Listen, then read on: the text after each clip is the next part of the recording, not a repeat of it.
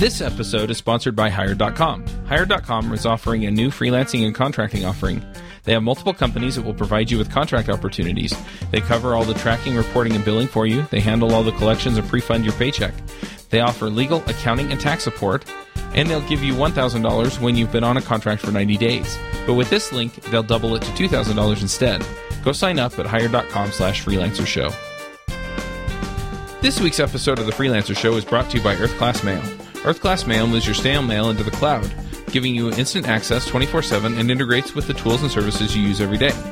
It's crazy that we've moved everything we do for the business over to the digital world, but still need to pick up, sort, and manage physical mail. With Earth Class Mail, you can get all of your mail scanned and accessible online 24/7. You can search your mail, send invoices over to your accounting software, sync important documents into cloud storage, deposit checks, and really just make running your business a whole lot easier. You also get real professional address to share publicly with customers, business partners, and investors. And you'll never need to worry about someone showing up at your door if you run your business from home.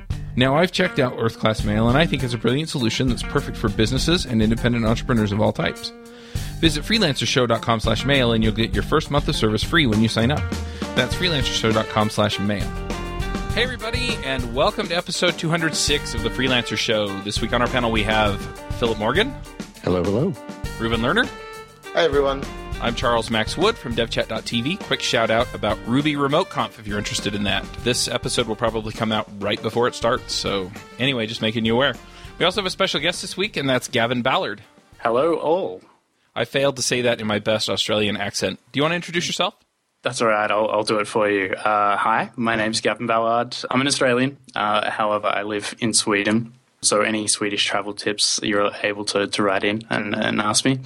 I run a small agency called Disco. We're remote-based, couple of people in Sweden and then around Europe and the world. And we're really focused on developing applications for Shopify. So if you're familiar with Shopify, we do pretty much exclusively work with custom builds for that. And I think that's it. I think that's my intro. So the topic on the docket today is going from solo to agency. And I will tell you that this is something that I failed miserably at. And so I'm kind of curious to see what advice you have. I mean, my focus is different these days, but yeah. I mean, what did I do wrong, right? Well, I guess I'm wondering at the moment, what am I doing wrong right now? And yeah, it's certainly, I'm certainly in the very early stages. So I mentioned, well, actually, I don't think I mentioned in the intro, but we're 3 full-time equivalent people at Cisco. So we're still very much on the very early stage of building an agency. And so there's a lot of mistakes that I'm making at the moment and expecting to make a lot more. But yeah, I thought it'd be really interesting to chat to you guys and sort of talk about what's involved and why it makes sense to start transitioning from solo to agency. And even if it's a good idea, if it's working out whether it's a good fit, because I think for a lot of people, like freelancing is a pretty great thing to do. And even though it maybe seems like it's stressful at times, from my experience, making the transition to starting to hire people and being responsible for others and things like that comes with a whole nother set of problems. Yeah, so let's just start with kind of why you would want to do this. I mean, so I went freelance, and after a few years, my father-in-law kept telling me, well, you should hire people, and then you won't have to work as much, and you'll still be making plenty of money. Your father-in-law is an optimist, I would say. Yeah.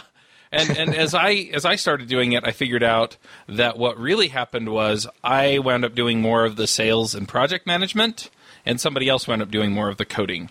And so, yeah, it didn't necessarily cut my hours so much. In some ways, I think if I could have built a larger team, I would have made more money.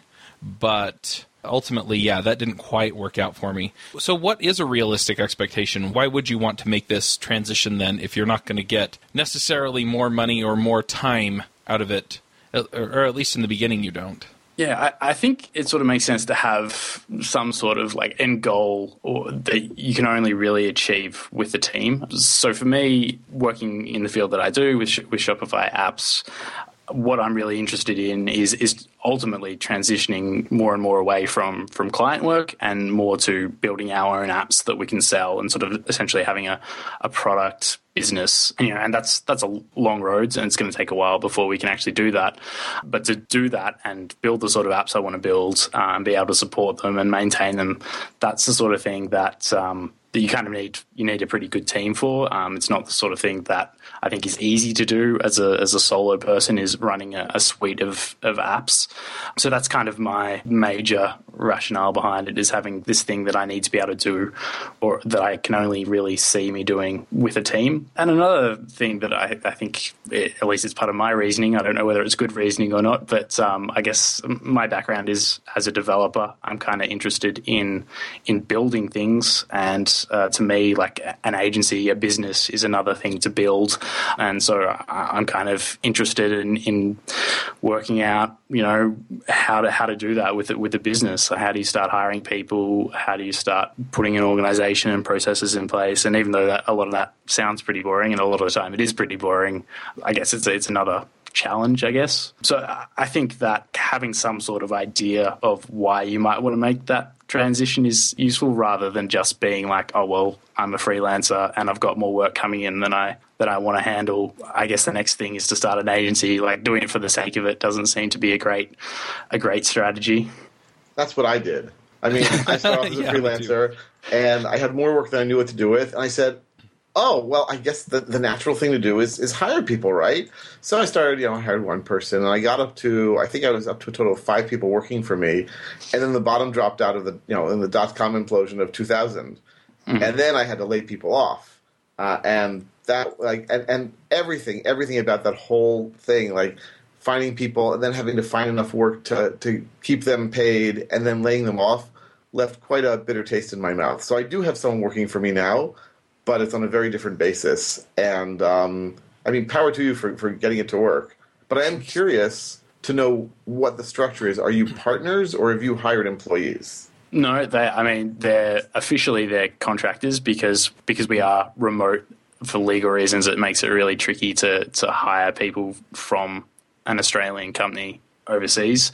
So we have to basically do it on a contract basis and make sure that we're not falling afoul of any Australian employment laws, which so far we haven't. So that, neither of them are partners in the business, so I own it 100%. And that's working pretty well to date. But it is like, if you think that working as a freelancer and making sure you get enough money in the door to pay yourself every month is stressful at times, then certainly the biggest thing that I struggle with at the moment is, I have this base number that I need to make sure comes in the door every month, which is 3 people's salaries. And if it doesn't, then I'm in trouble. I'm in trouble, basically. So far, I haven't got to a stage where I've had to skip my own paycheck, but I can imagine that could happen. I was definitely still not out of the woods in that respect, having to worry about that. I did that a couple of times. Wasn't fun. No, I can't imagine it's super fun. And if you're a freelancer, again, like you can do that. You can not make your own payroll and you're the only one that suffers from it. But I mean, when I've worked with other agencies, when I was a freelancer or a contractor, if I was on the other side of that and someone didn't make payroll for me, then that would have left such a bad taste in my mouth. I just would never want to work with them again. So I think it's something you definitely have. You just have to avoid it. If you don't do that, then you're certainly just letting yourself down, and business isn't going to work. Yeah, I do have to say that I did let the folks that had been working for me know, I haven't been paid yet, but here's your money, right? And so I'm working on getting paid myself, but, you worked and you shouldn't be penalized for it. And that built some loyalty, but it really sucked. Yeah, I don't even, as I said, I'm lucky enough that I haven't had to worry about that yet, touch wood. I don't know if I would want to tell the employees that was the situation. That might get them a bit skittish if they were worried about getting paid the month after that or something. But I was just letting them know. The contract had ended. I was pretty much done having them work for me at the time. So there wasn't that concern. It was just I was letting them know, hey, I have a collection issue. Here's what I can pay you now. And for most of them, it was everything I owed them. And then the people who I thought would be more understanding, it was like, I'll get you the rest next month, which I did. But yeah, it was no fun. And by communicating that, the next time that I did get a gig, they were totally willing to come out and work for me because they knew that I would do whatever it took to pay them.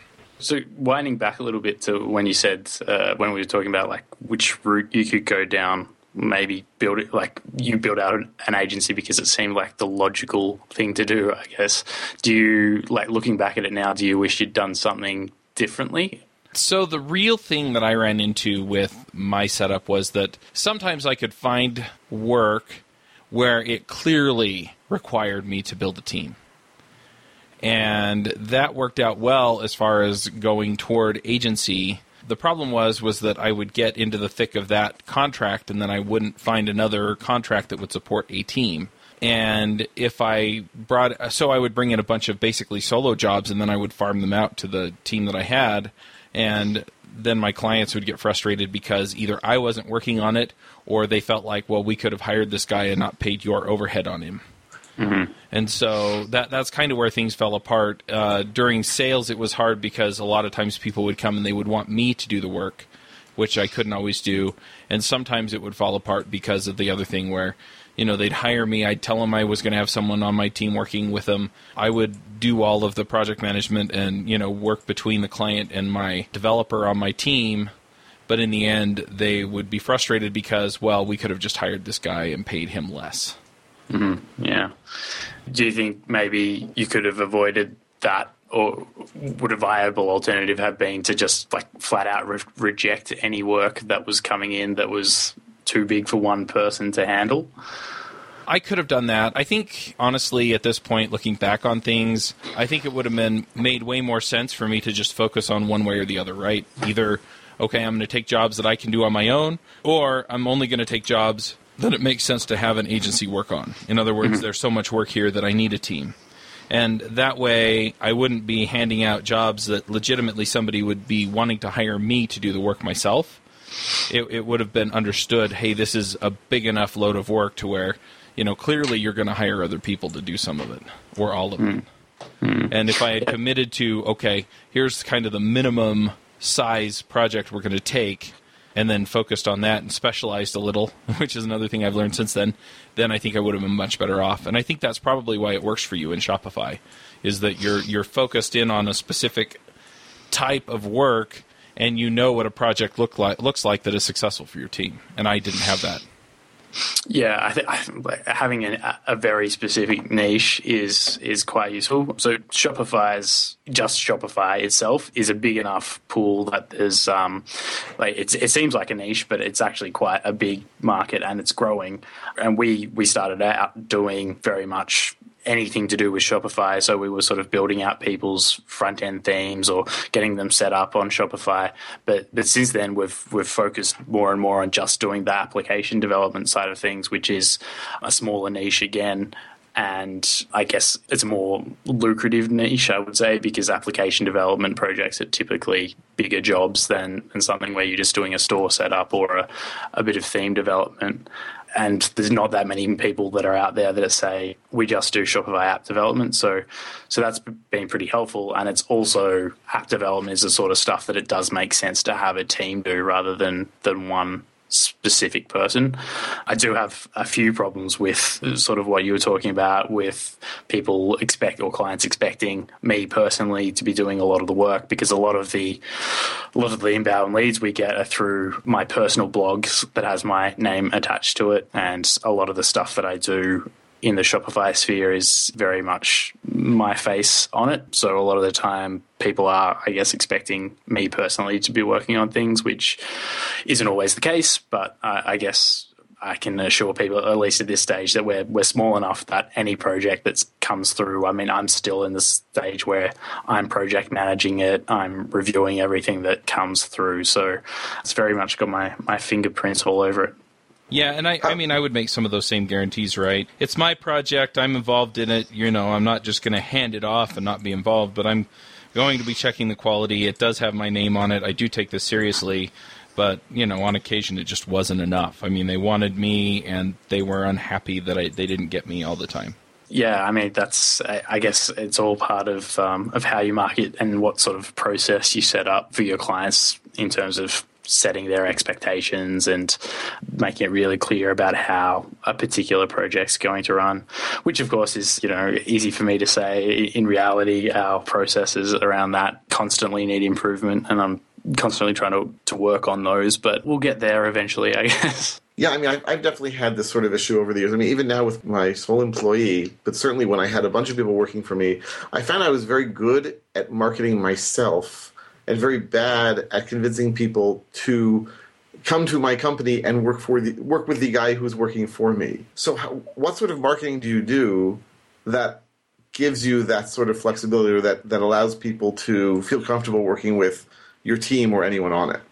It's just the classic bait and switch. I lure them in with my name, and then no, that's true. I mean, I try to make it as clear as possible that you are hiring Disco, the agency, not me, Gavin.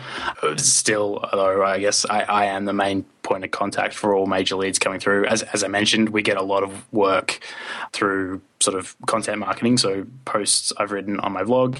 Most of the work that we get is either through that or word of mouth referrals, and usually the word of mouth referrals are people referring me personally because I'm the person that has been dealing with the client all the time. So even if someone else actually did the work, a lot of the word of mouth referrals will be, oh, you should talk to Gavin. It's definitely tough, but generally what I've found is that if someone else is actually doing the work, and we try to get our clients really closely involved to the code and the apps we build. So the clients are sort of in our GitHub raising issues, commenting, talking to the actual developer who's working on the particular issue.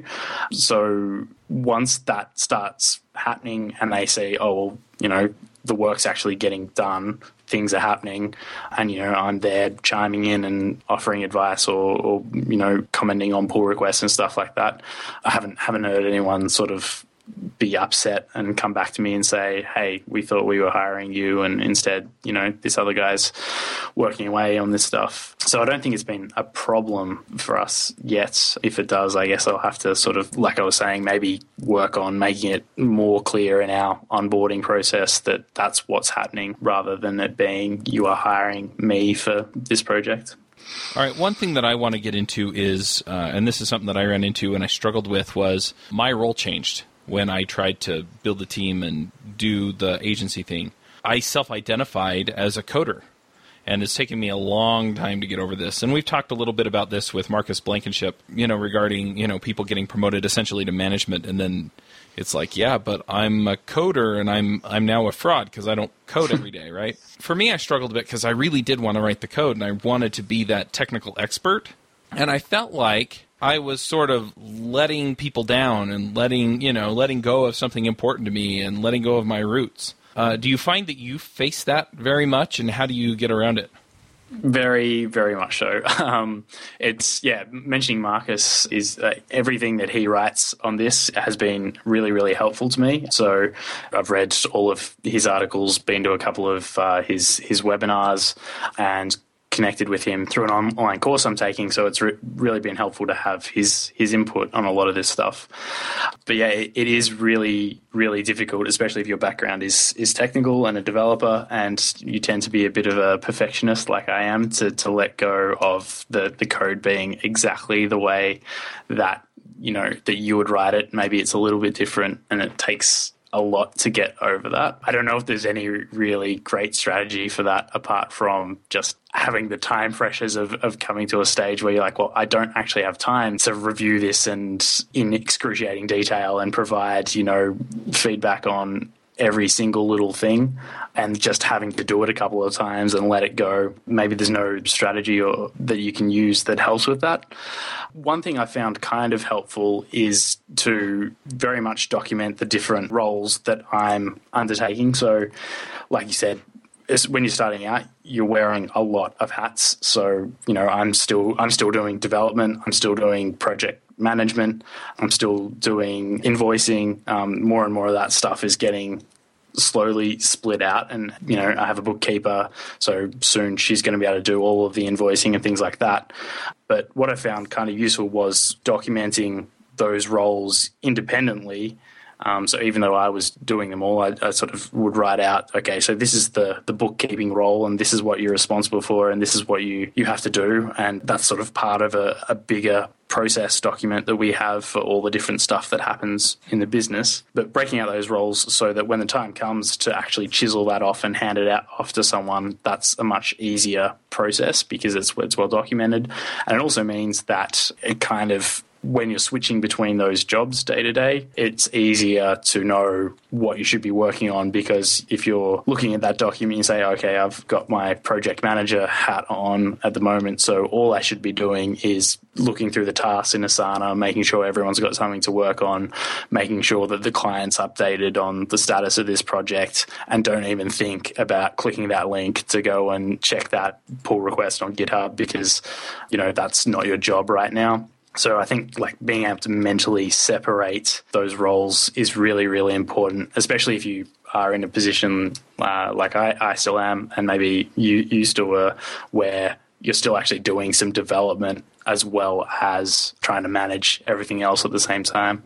Yeah, I have to say, so my focus has gone from finding clients and getting work and doing work to, at this point, I spend a lot of my time making the podcasts and scheduling stuff for the podcasts and doing the online conferences. And so, my total business has shifted. I'm not in the business of writing code anymore. But I do have coders that work for me along with other people. And for me, the transition has been, and this is going to sound really, really trite and really dumb, but what I did is I changed my title from podcast host and developer to CEO. And so what that's done is it's forced me to say, okay, is this something the CEO would do? And my answer is, well, yes, if crap is on fire, then yes, the CEO will do whatever it takes, right? But otherwise, who should be doing it?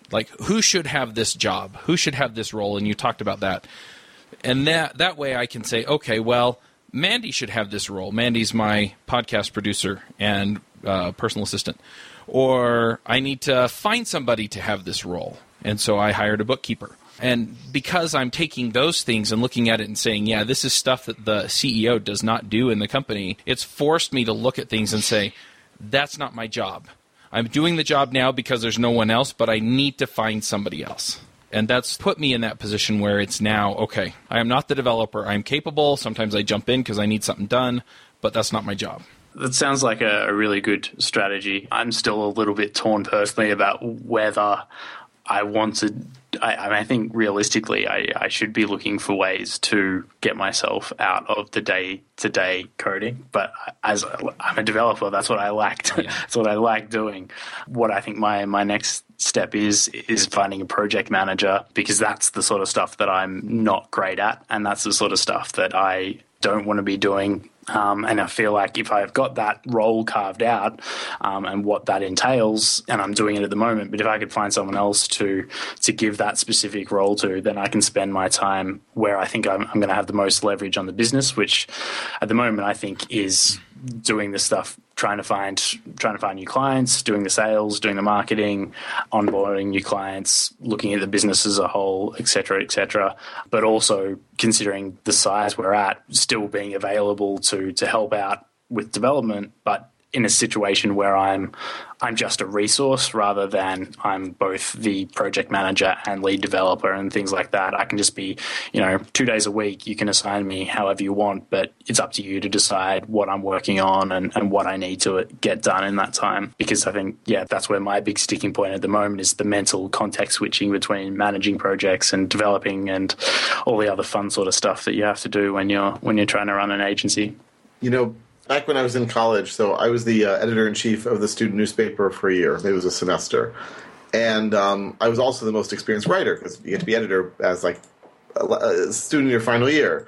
So I was the most experienced writer, and every week, or twice a week, I would choose the hardest, most important story to write. Why? Because, I was the most experienced writer. And so what would happen, every week I was the bottleneck. I was the reason the paper was not getting out on time, because I was insisting on writing these stories. And that lesson was completely lost on me. I didn't realize how much frustration I was causing to other people until years later when I had employees, and I would realize, you know what? If I've hired good people, then I need to be able to step back. I need to be able to let them do the work and not interfere and do other things, whether it's bringing new business or talking to clients or doing my own work and letting them do what they want semi-independently. And that has worked out much better, not surprisingly. It's funny. It sounds a lot like the conversation we had in episode 200 with Mandy and I. Yeah. Do you trust her? You can do the work, but that's not the point. Yeah, it's also, if you don't give that sort of high-level work to other people, then they're not going to grow and they're not going to be challenged in what they're doing with you.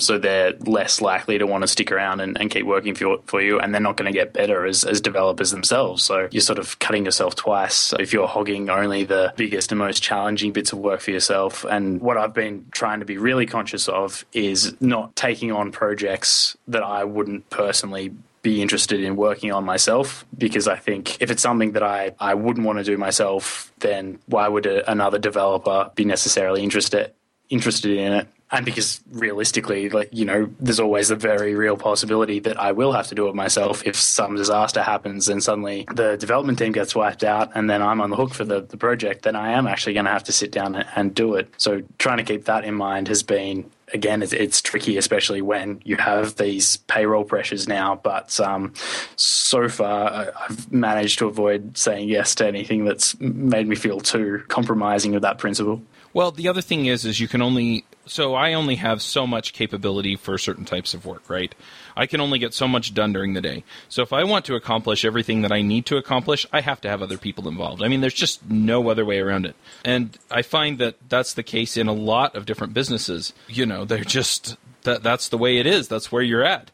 And so if you can't find people you can trust, then you can't move ahead in that way. But there are people out there that you can trust. There are people out there who will do a good job for you. And so, if you're hiring the right people, then there's no reason why you can't achieve what we're talking about here. Yeah, well, that probably leads into one of the other things that I think would be interesting to talk about, which is how to find these people. Any tips that you guys have? Upwork. Very much appreciated. Upwork. Okay. Have you had success with that?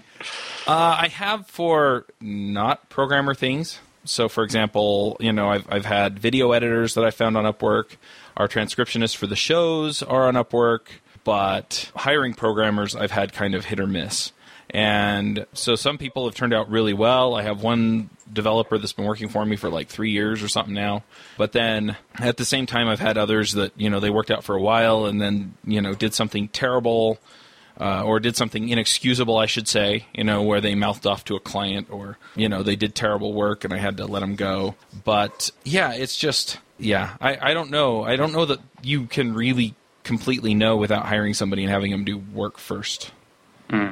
For someone, so I mentioned before that I'm, a project manager, is my sticking point at the moment. So do you have any recommendations on how I might be able to seek out someone who might be good at that role? And then what sort of, so for a developer, I have a process that I follow to hire them. I have a test project that I know inside out that I can give to people, and we run that as a sort of like a paid test engagement.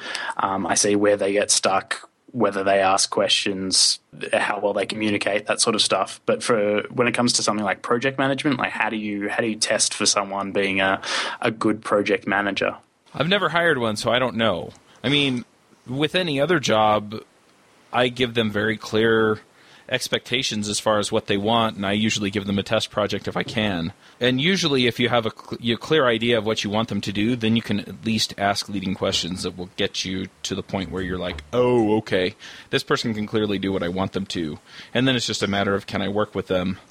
Yeah, I'm just trying to develop a strategy for how to do this. But yeah, I think I'll have to work out similarly to how we do interviews for developers and have that sort of test project, have something like that lined up. It's a little trickier when it comes to, again, this because it's not something that I'm naturally good at or don't feel like I'm naturally good at, is the process of managing and scheduling projects. I think it can be really tough to interview someone who you don't really know what their job looks like when it's done right, in a similar way that I imagine non-technical people have a difficult time hiring, say, a programmer or a developer. It can be really, really difficult to evaluate the work, and probably you're right that the best way to do it is just to get some work under the belt and see how things work out.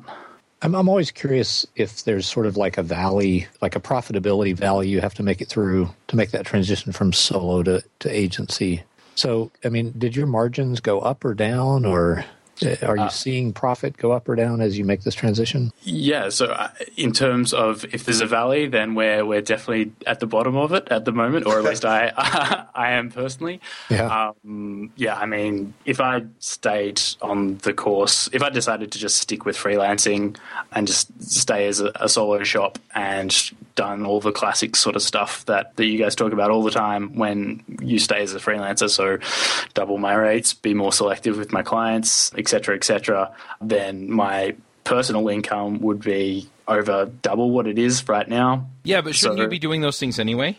Yes. I mean, I think definitely in terms of, I think a lot of the good advice around things you should do when you're starting an agency is very much exactly the same as what you should be doing when you're freelancing, in being more selective with clients, etc. I just think there's some inefficiencies baked into the process of having people. That means that 3 people working in an agency does not necessarily mean, or at least in my experience, does not mean you get 3 times the income of a high-end freelancer. So yeah, in terms of the personal profitability for me, it's definitely not at the same level as it would be otherwise. In terms of margins, I think the rule that I've heard around the traps in terms of what you should be making on people who are working for you is sort of around 60-40. So whatever you're billing someone out at to be working effectively and give yourself enough margin to be profitable, they should be keeping about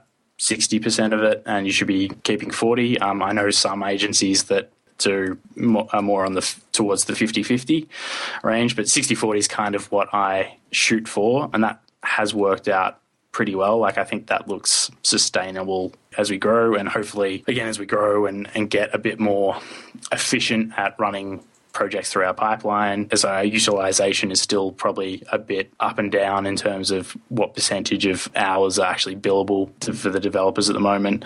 It's probably not where I'd like it to be. So once that sort of stuff gets fine-tuned, I think, at least in theory, we should be in a position where I am able to raise my salary and get closer to that number where I'm back to where I would be if I was just sticking around and freelancing. That's great. I mean, all those details are just, I think, the part that people don't see when they think about the rainbows and unicorns of having staff, right, or having employees. That's great.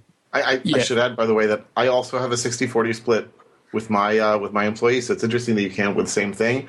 But because he's an employee and not a contractor, I have to pay benefits on top of that. And I'm okay with that because I really value him, and he's amazing and great and helps me a lot. But my accountant thinks that I'm nuts. And he says, you should be earning much more from your employees, and you are not getting enough out of them. Now, my accountant also keeps losing staff because he doesn't pay them enough. So I think there's a correlation here that he's missing. Yeah, I mean, that's interesting. I'm glad to hear that 60-40 is where you're at as well, Reuven. And I think ideally I would actually like to have employees rather than the contracting situation we're in at the moment, mostly because I think that would actually tilt the scales in terms of, I mean, obviously you're paying someone as a contractor, you are having to compensate for benefits, and just naturally it's because the work is a little less certain, I guess, from their perspective, you're paying a slightly higher rate. So, I mean, I feel like I'm in a position where we could lock down these people as employees, and that could potentially work out well for everyone. On the flip side, it is, I guess, nice as an employer having a bit more flexibility in the sense that if everything does go south and we have 3 months of no work coming in, then I'm a bit more flexible in terms of, I don't have to worry about paying heaps of severance pay or anything like that, especially as I'm in Sweden. One of the other contractors who works here is in Sweden, and the level of worker protection in this country is expensive, to say the least, for employers. Speaking of that, that possibility of having to lay somebody off, I'm curious if you've learned anything about managing your pipeline, because I bet even for people who don't have a team, there's probably some, kind of takeaways you've got. You're trying to move a bigger needle, but it's the same thing. It's like, how do you make sure 3-6 months from now you've got work?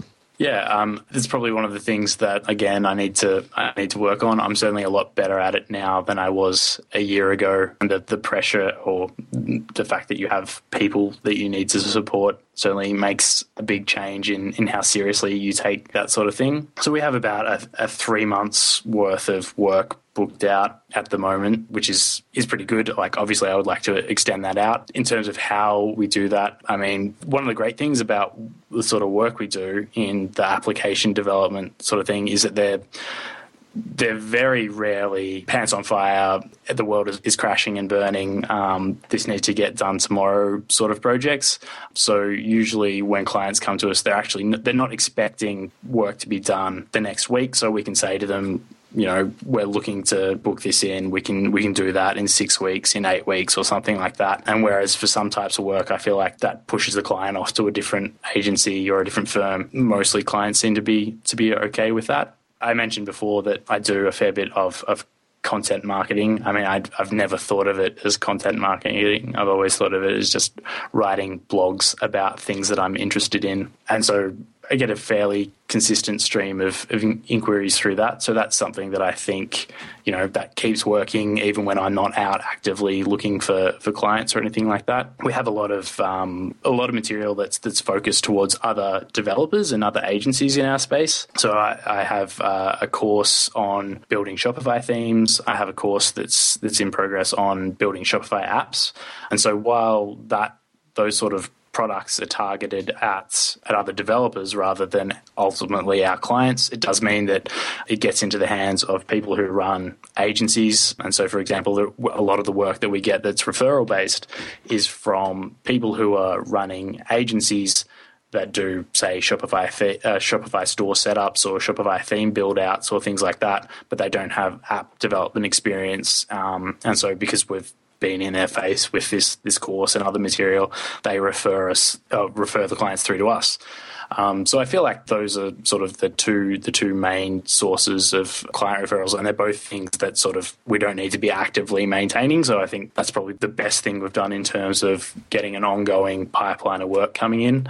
Again, always lots of things to do to sort of improve that and get out to a wider audience. But that so far seems to be the best way for us to have a marketing pipeline coming in without having to spend too much time actively chasing up leads. And your content is focused enough that the people that you want to attract are finding it?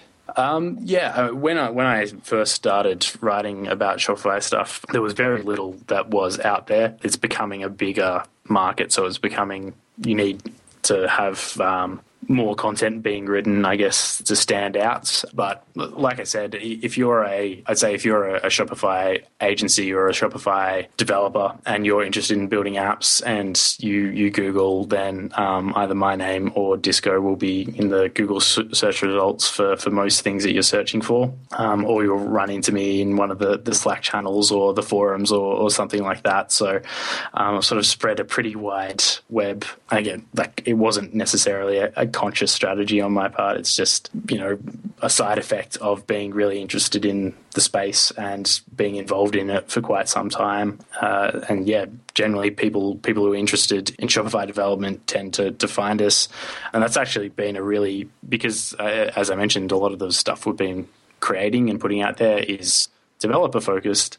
It's also been a really great source of inbound leads when it comes to hiring developers. So there's one of the contractors who's full time with us reached out to me and said, "Oh, hey, I'm really interested in learning how to build Shopify apps. Would you like to have coffee sometime?" And I was like, "Sure, I would love to talk to you about Shopify apps." And it just worked out in terms of having someone reach out to me at exactly the right time when I was looking to start growing. Well, if you're in the content marketing success story, can you walk me through the process of choosing that niche within the larger Shopify ecosystem? I'm curious, what's the first thing you saw where you said, you know, I think there's something here. I think this could be a way we focus our business. Ooh, I wish I could give you some sort of like high level. This was choosing Shopify itself was me just completely falling into it, really. I had a friend that wanted to set up an online store, and this maybe 7 years ago or something, and I helped him out. We used we decided to use Shopify for some unbeknownst reason, and I just started playing around with it from there. When it came to niching down really hard on the app development side of things, realistically, the thing that made me think there was something there was that someone asked me to build an app for them and offered me money for it, and I thought, well, okay, sure. And I guess that had always been more appealing to me. My background is as a software engineer rather than a designer or a front-end developer per se. So that was something that I was more interested in. And I guess at the same time, I was also seeing almost everyone else that was working with Shopify was focused on the setup and the front-end development side of things, and there was almost no one who was exclusively building apps. So I guess there was a little bit of intention behind it in that I saw that at least one person was willing to pay for this app, and no one else seemed to be offering it as a service exclusively.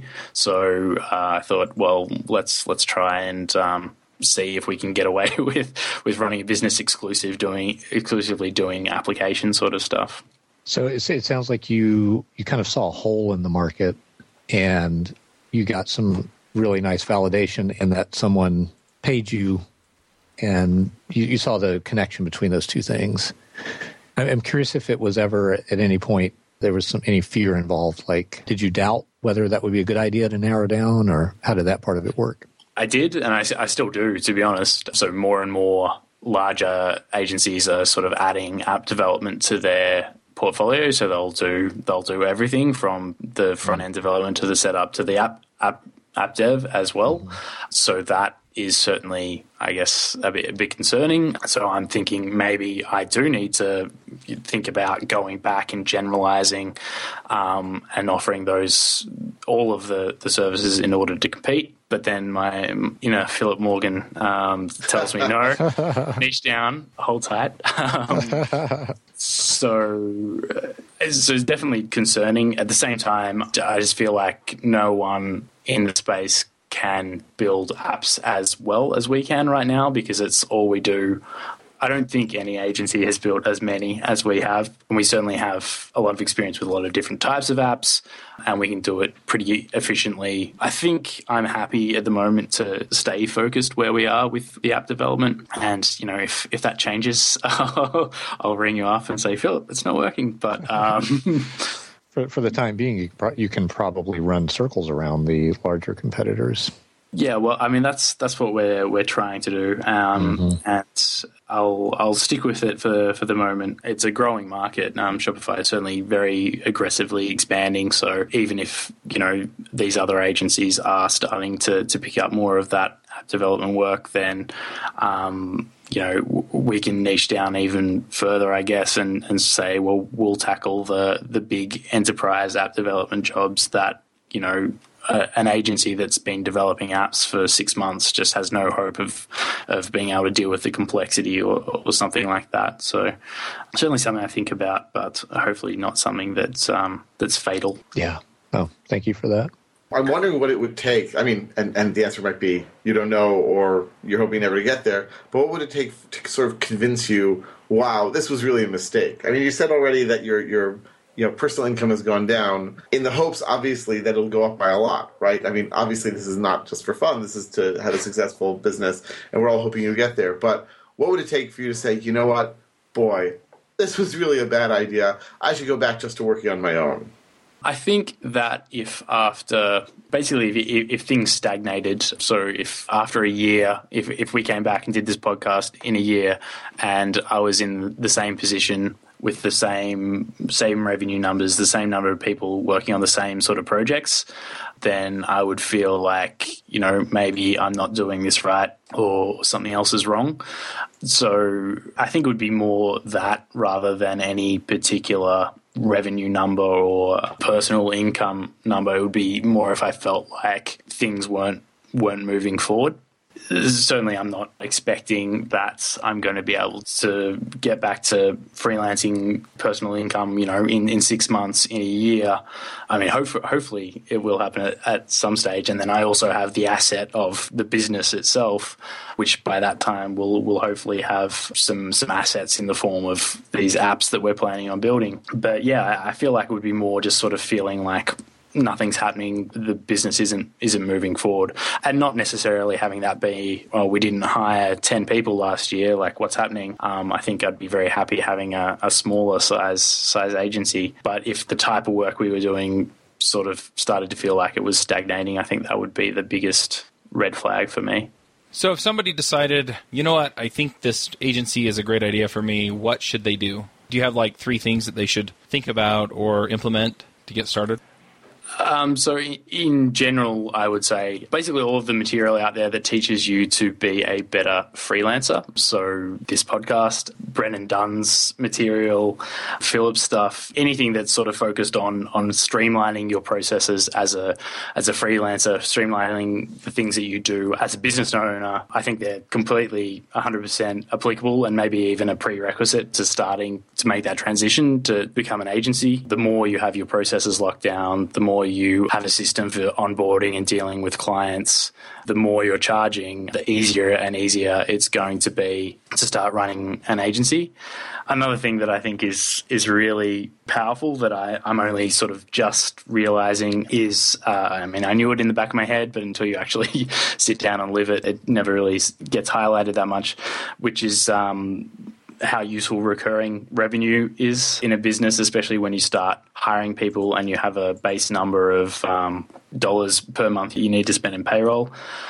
So when I say recurring revenue for us, that includes sort of the revenue we make from a couple of info products. So I mentioned the courses earlier, but also I would sort of, in the context of an agency, lump in retainers in that. So if you're able to develop relationships with clients from the very, and sort of set up your relationship with client from the very first meeting to sort of be looking beyond the initial project and try and work out how you can help them on an ongoing basis and try and work out what sort of retainer package might be appealing to them. If you can lock that down, then, it's a great way to give yourself a bit of confidence in the fact that you're going to be getting X number of dollars in per month. And that certainly makes things like hiring someone a lot easier to do because you don't have that nervousness around hiring. All right. Well, let's go ahead and get to some picks. Philip, do you have some picks for us? I do. I have been recording a lot of videos of me doing stuff on my computer lately for various reasons, and just was reminded how great ScreenFlow is. So that's a desktop screencast recording software, and it's good for even dummies like me. So that's my first pick. I want to remind folks there's a email crash course that I offer on positioning. If the idea of doing what Gavin mentioned and picking a more profitable area of your business to focus on is interesting, you can find that at positioningcrashcourse.com. That's it. Those are my picks for this week. All right. Reuven, what about you? So first of all, I'll just echo what Philip said about ScreenFlow. I've used it for a while. I use none of the fancy features, and it works like a charm. It's just great. So my picks are, first of all, Marvin Minsky, who was a famous computer scientist, thinker, inventor, amazing guy. So he died just in the last month or two. And so I've been looking through some of the things that he wrote. And he has this amazing book called The Society of Mind, which talks about how the mind works, human thought. Every chapter is one page, and it's a really simply presented theory of how the mind works that's very, very accessible and interesting and really can change the way you think about yourself, other people, teaching, children, you name it. So definitely highly recommended. And the other one is, I think it was last week on the show, we talked about having landing pages and crash courses and so forth. So I'm now putting the finishing touches on a regexcrashcourse.com, Regex Crash Course. I'll put that in the show notes so that you don't have to stumble through trying to spell regexp, which is REGEXP, of course. And that's an introduction to regular expressions in an email campaign, email course that can try to help people who don't know about them but want to learn about them, learn about them. Anyway, that's it for this week from me. Picks. All right. I've got a couple of picks here. One of my picks is something that I've been using for a while, and I'm sure I've picked it on the show before, but I've just kind of fallen in love with it all over again, and that's Trello. So if you don't know, Trello is kind of a Kanban-style board, and it's pretty awesome. You can set up whatever workflow you want in it. I've actually been using it for a couple of things. One is for onboarding guests. I'm going to start having them fill out a form on the website, and that's actually going to drop into Trello. So it'll drop it into Trello. I'll have their whole profile and everything in there that they fill out, along with any suggestions they have for other guests on the show. And that's all being done with Gravity Forms on WordPress and Zapier. And so I'm going to pick those as well. Gravity Forms basically creates a feed that Zapier can pull from, and then Zapier puts it into Trello, and it's pretty nice. They also have integrations for Facebook. They have integrations for Twitter. They have integrations for hundreds and hundreds of other things in Zapier, and it's really handy. So just putting that out there and letting you know that's out there. If you do Ruby, I'm going to also mention Ruby Remote Conf, which comes out, I think it comes out like the week after we record this. So if you want tickets, you got to move quick. It's at the end of June. But yeah, we've got some fairly notable Ruby folks speaking. That includes Sarah May, Phil Spittler, Justin Collins, Marcus Blankenship. All of them have been on the Ruby Rogues podcast. Dan Chandler, I think he's been on too. Ryan Francis. Still working on a few other folks that you've also heard of before, I'm sure. And really looking forward to some awesome talks. So if you do Ruby or you want to learn Ruby, then this is going to be terrific. And those are my picks. Yeah, and I've got a couple just to chime in. Firstly, to back up what Philip and Reuven said about ScreenFlow, it is excellent. If you're looking for something that is a little more lightweight, I can highly recommend a service called Lookback, which is at lookback.io, and it's really great for doing really, really quick screencasts, and then they automatically upload and host those videos for you. So I use it all the time for demoing stuff to clients. Just take a couple of minutes, so highly recommend that. And then the other thing I thought I'd just quickly recommend was a series of blog posts by Brian Cardarella, who it's very appropriate to the topic of today's discussion. He founded an agency in Boston called Dockyard, and every year he writes a recap on the sort of lessons learned over the year in starting that agency and building it up. And so it's really interesting to read through those year by year and see what changes. He's really upfront with things like numbers and hiring and firing and mistakes that they made. So I thought that would be really interesting to anyone who's thinking about building out a consultancy or an agency or anything like that. All right. Well, if people want to follow up with what you're up to, Gavin, what do they do? Where do they go? Yeah, the best place to find me is on Twitter. I'm at Gavin Ballard. You could also find me at gavinballard.com, or our company Disco is at discolabs.com. All right.